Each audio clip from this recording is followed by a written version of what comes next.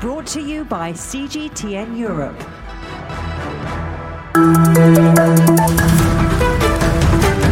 Hello, I'm Stephen Cole. Welcome to the Agenda podcast.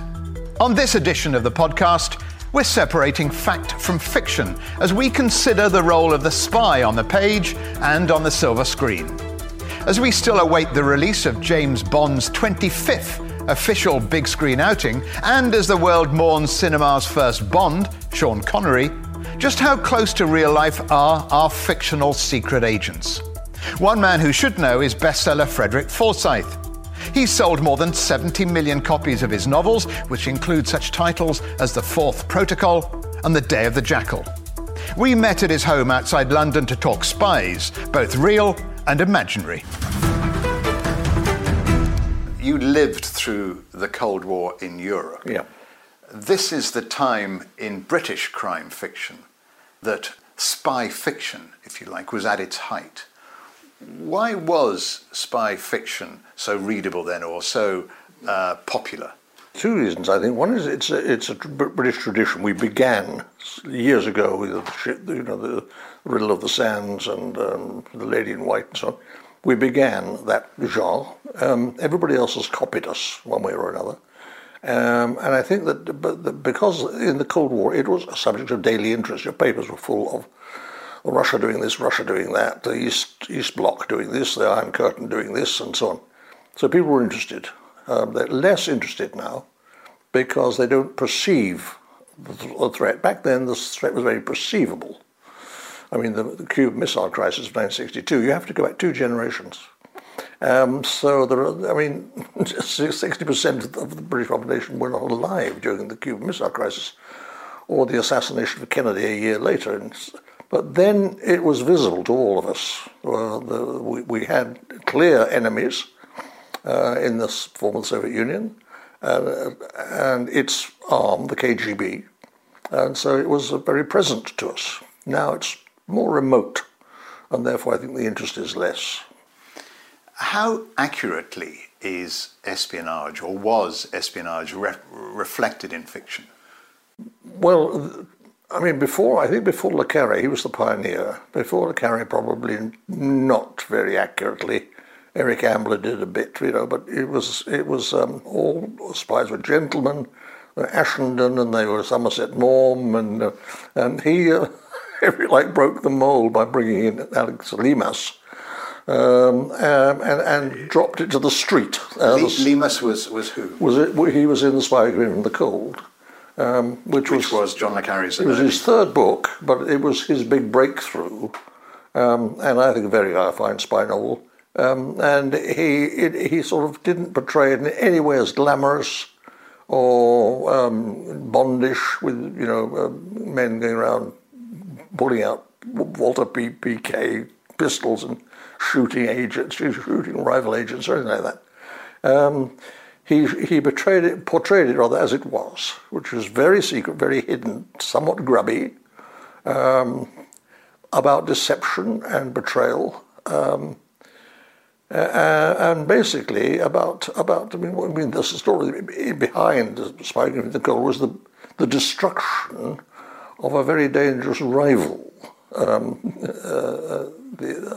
Inside the East German secret police, and to destroy him by discrediting him in the eyes of his superiors. So a very sort of tortuous novel, but it set the mold for all the Len Daytons and the others. I came along later, but I didn't start with espionage. I started with an assassination attempt, followed by Odessa, which was the exposure of a German mass murderer, followed by mercenaries in Africa. I didn't actually get to espionage until novels 5 or 6, so I was a latecomer, very much so. But it was very, very germane and very contemporary. How much of your experience and what you saw went into those novels that you wrote about spying?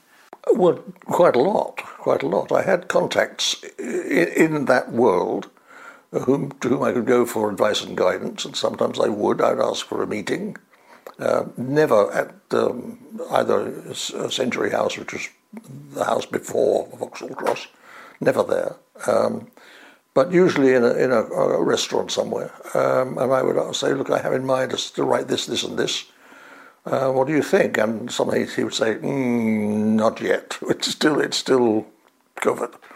Other times he'd say, yeah, it's usable. You can use it. I would sometimes invent, as I thought, an incident would go into the book, and be rewarded by being told, well, actually something very similar actually happened, and you can use it. So it's great.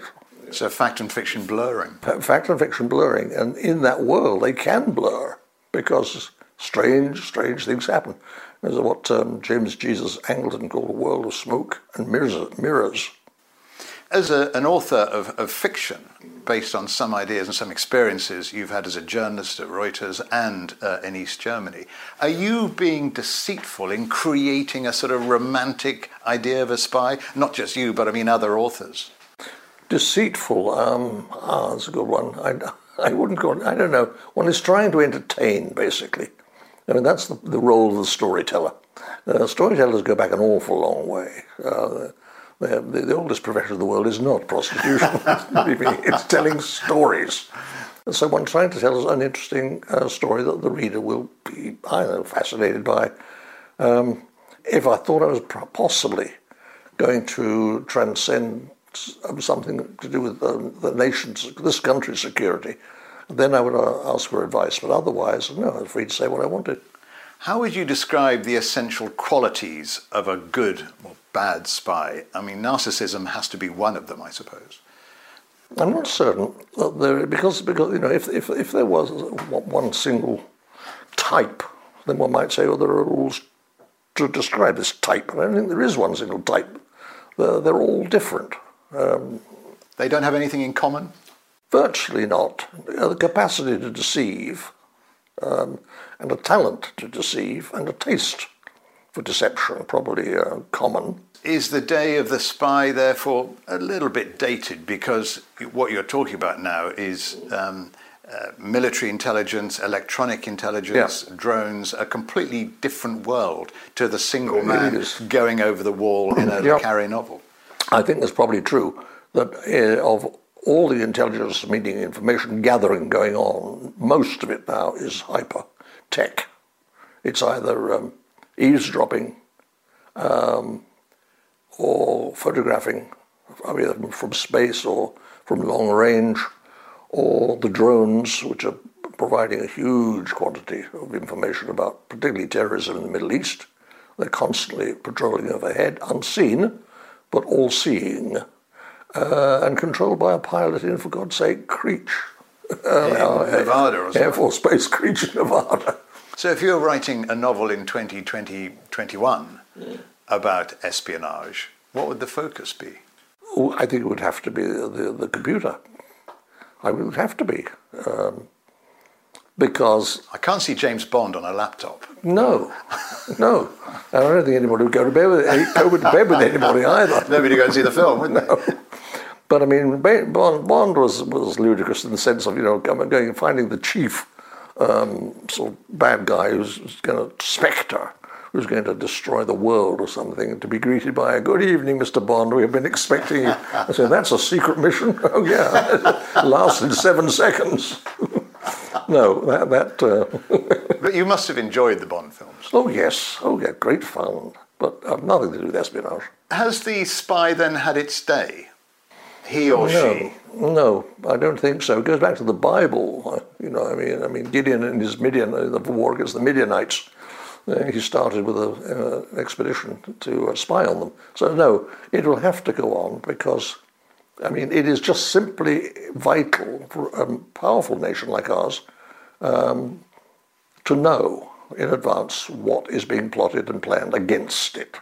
And that's counterintelligence. The only way to do that, or one of the two ways to do it, is to go and invade the enemy's secret fortress and find out. Fact and fiction. Yeah. Coming together, beautiful. Very close, yeah, well, some stuff was very close to fact. Because, let's face it, the fact's best. I mean, if you can say, well, that really happened, it's even more convincing that I made it up. So there's the skill of the journalist and the writer coming together. Well, that's it. That's where the journalism came in. looking back, I could never have been the writer of what I wrote without the years in journalism. It taught me a lot, and particularly research, which is what journalists are supposed to do: find out what's going on, what's really going on, go past the political lies and distortions and the cover-ups, try and get at the real truth. And if you spend a career in journalism doing that, you can switch quite simply and say, well, I'm going to do it now, but when I get all this, I'm going to write a dispatch. But an extra long one, 350-page dispatch. but I'm going to just invent a bit. So I invented a bit. I mean, when Day of the Jackal, the Gaul was real. That was the big hit. It was my first break. And I thought, why call the President of France in 1963 Dupont? Everyone knows it's Charles de Gaulle. And everyone knows the OAS tried to assassinate him. So I used real characters in fictional conversations with fictional characters. So you couldn't tell whether this guy was true. You knew that guy was true. He was real. But you didn't know whether perhaps the fellow you were talking to was real. No, because he wasn't. He was invented. You make it sound straightforward, but it's more difficult than that. Otherwise, everybody would be doing it. Yes, it can be a bit torturous. Perhaps I have a weird mind. I don't know. By now, we should all have been able to enjoy James Bond's 25th official big screen outing, No Time to Die. But the pandemic has delayed its release to April next year. Nevertheless, what does the future really hold for Bond and for all fictional spies? Joining me now are Penny Fielding, Professor of English Literature at Edinburgh University and organiser of Edinburgh's annual Spy Week, and Dr. Monica Germana, author of the book Bond Girls, Body Fashion and Gender. Welcome to both. Penny, where does James Bond fit into the canon of spy fiction? Now he's become so iconic that it's hard perhaps for us to think about when he made his entrance in the 1950s after the war. 1953 was the first Bond novel, Casino Royale. And it's very much a post-war novel. So all the things we associate Bond with now, all the luxury goods and the cocktails and food that he eats, those were luxuries in the 1950s. So Bond kind of bursts on the scene after the war with all these exciting, luxurious goods. And he also provides a kind of tourist route through Britain and through the world after the war.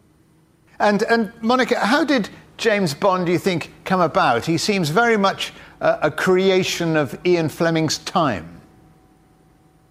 Absolutely. As Penny was saying, he is the product of a very distinctive post-war climate. The 1950s, we tend to think of as a decade of gender conservatism, where women who had got a degree of emancipation during the 1940s and in many ways replaced men in factories and any kind of positions that men previously occupied, had to go back to their homes and become again wives and homemakers. Nevertheless, I think the 1950s is a much more complicated era whereby masculinity is in a state of crisis. Veterans come back home from the front, often wounded both psychologically and physically.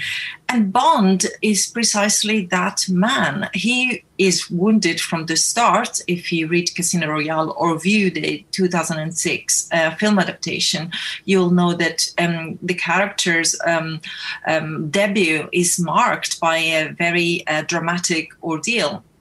So he represents a kind of masculinity which on the outside represents outward confidence, hypermasculinity, you could say, strength, virility, but under his clothes, so to speak, is a very scarred body. And Penny, he's not fantastically realistic, is he? But does that really matter? Or isn't it all really a question of spinning a good yarn? Well, that certainly became the case in the films, particularly with the Roger Moore films. Kind of strangely, Fleming thought that Bond was quite realistic. He thinks that the background that he provides Bond with is quite real. He uses the term verisimilitude, the idea of realism in fiction. And I think that's partly shown in the extraordinary detail that Fleming gives us in the novels about the cars, the cocktails. We learn in Casino Royale that the martini Bond drinks is not at all what we come to expect from the films. And the 1950s were also a decade of literary realism, so-called Angry Young Men.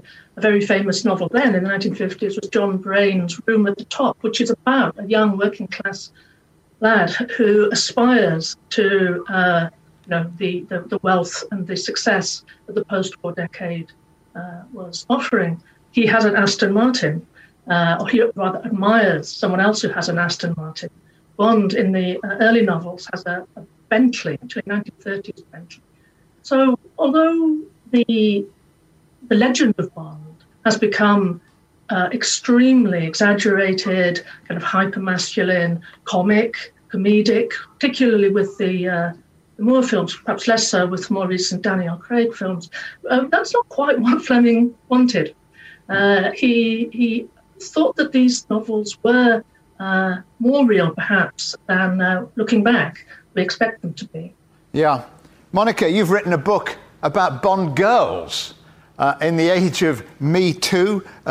Is that a problem?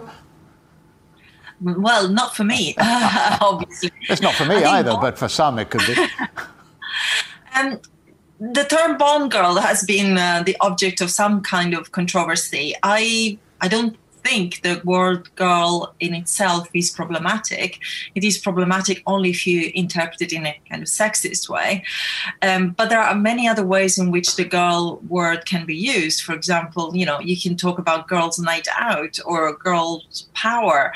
And in both of those instances, the term girl signifies playfulness and a way of inhabiting and performing gender that is not strictly abiding to the rules of patriarchy. And I see that Bond girls do exactly that. Besides the fact that they can be young women, especially in the books, but girlhood is more of a state of mind, I would say, more in tune with the notion of youthquake that really was ushered in the 1960s, where the cinematic Bond also started.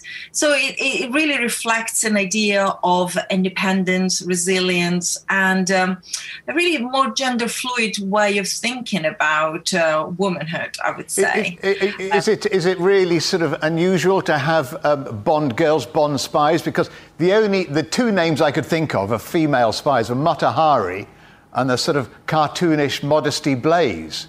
It's not really been a place traditionally for women spying. It's the sort of secretive man, the glamorous world of spying as created and apologised for by John le Carré.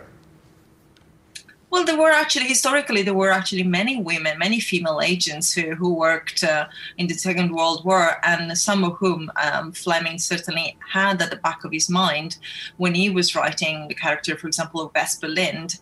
So I don't think it's strictly true that historically there haven't been any female agents. And certainly what Fleming brings about is a range of female characters who are not just eye candy, although beautiful they certainly are. They have their own missions, and often they are either helpful to Bond as sidekicks in action, or they can be villains. And as villains, they will be, placing hurdles and obstacles. And we see that in many of the most memorable female characters in the films, from, say, Fiona Volpe in Thunderball to Xenia Onatopp in GoldenEye. Both of those characters do somehow give Bond a very hard time while enjoying the pleasures that he may afford them. On that theme, Monica, Jane Bond, the name's Bond, Jane Bond. Is that going to happen? Well, interestingly, in the next installment of the franchise, whenever that's going to be released, we are going to have a female 007, not a female Bond as such, but a female 007 played by Lashana Lynch. And I think it is very interesting to have more interesting female roles who have, an important part in the mission alongside James Bond.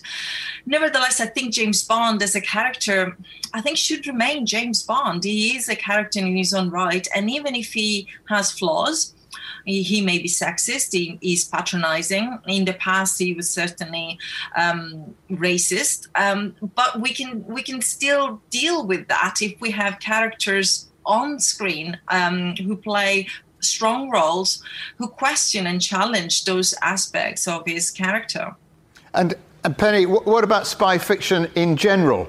How healthy is that in 2020? Is there still room for spy fiction? Oh, very much so. In fact, spy fiction is kind of having a renaissance at the moment, partly with female spy novelists like Lauren Wilkinson, Ali Munro, August Thomas, and most famously Stella Rimington, who was head of MI5 and now has a career as a spy novelist. The spy novel is being reinvented, particularly with the novels of Mick Herron, who has created a kind of alternative world of spies who've been pushed out of the glamorous world of James Bond type secrecy and hang out in an It's very real, the world of the Mick Herron spy, isn't it? It's very grubby. Yeah, Slough House. And the spies who are banished there are called the slow horses. But because they are so idiosyncratic and distinctive, they are allowed to break the rules, or they do break the rules, and they get things done that other spies perhaps can't. So even though the Cold War's over, you both think there is room for spy fiction for the future? Definitely. The spy novel isn't a product of the Cold War. It really starts in the 1890s with kind of invasion narratives. Everyone is terrified the Germans are going to invade. And then you have novels like John Buchan's spy series. So it's not dependent on the Cold War. In fact, it's not really dependent on any wars. And I'm absolutely certain that it will continue to develop and evolve.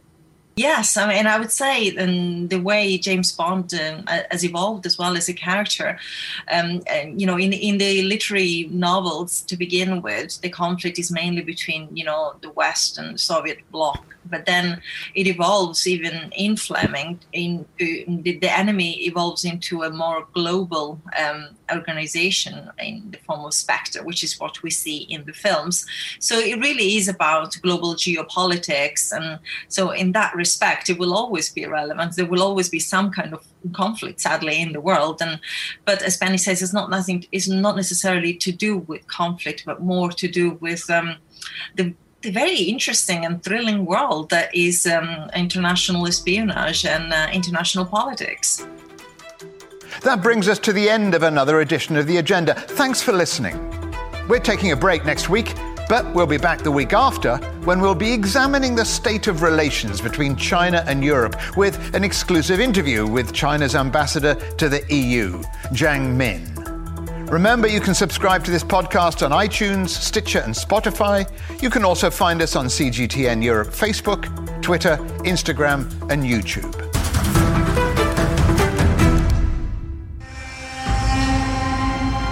The Alps, timeless and changing. Every year we have to add an additional 80 steps. It's losing like 6 meters of ice every year. Spring is now 3 to 4 weeks earlier than it was 50 or 60 years ago. The restaurant is shifted with the glacier beneath it. Climate change, helping to push a hut over the border from one country to another. The Alps, timeless and changing. Online now at cgtn.com/Europe.